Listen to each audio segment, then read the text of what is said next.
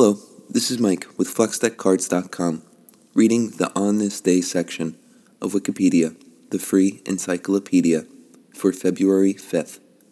1637, the speculative bubble for rare tulip bulbs in the Dutch Republic burst, marking the decline of tulip mania.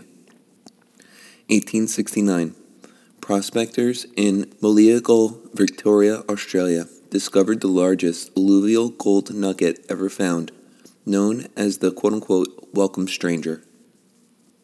1909, Belgian chemist Leo Baekeland announced the creation of bakelite, the world's first synthetic plastic. 1958, a Mark 15 nuclear bomb disappeared off the shores of Tybee Island, Georgia, after it was jettisoned during the practice exercise when the bomber carrying it collided in midair with a fighter plane.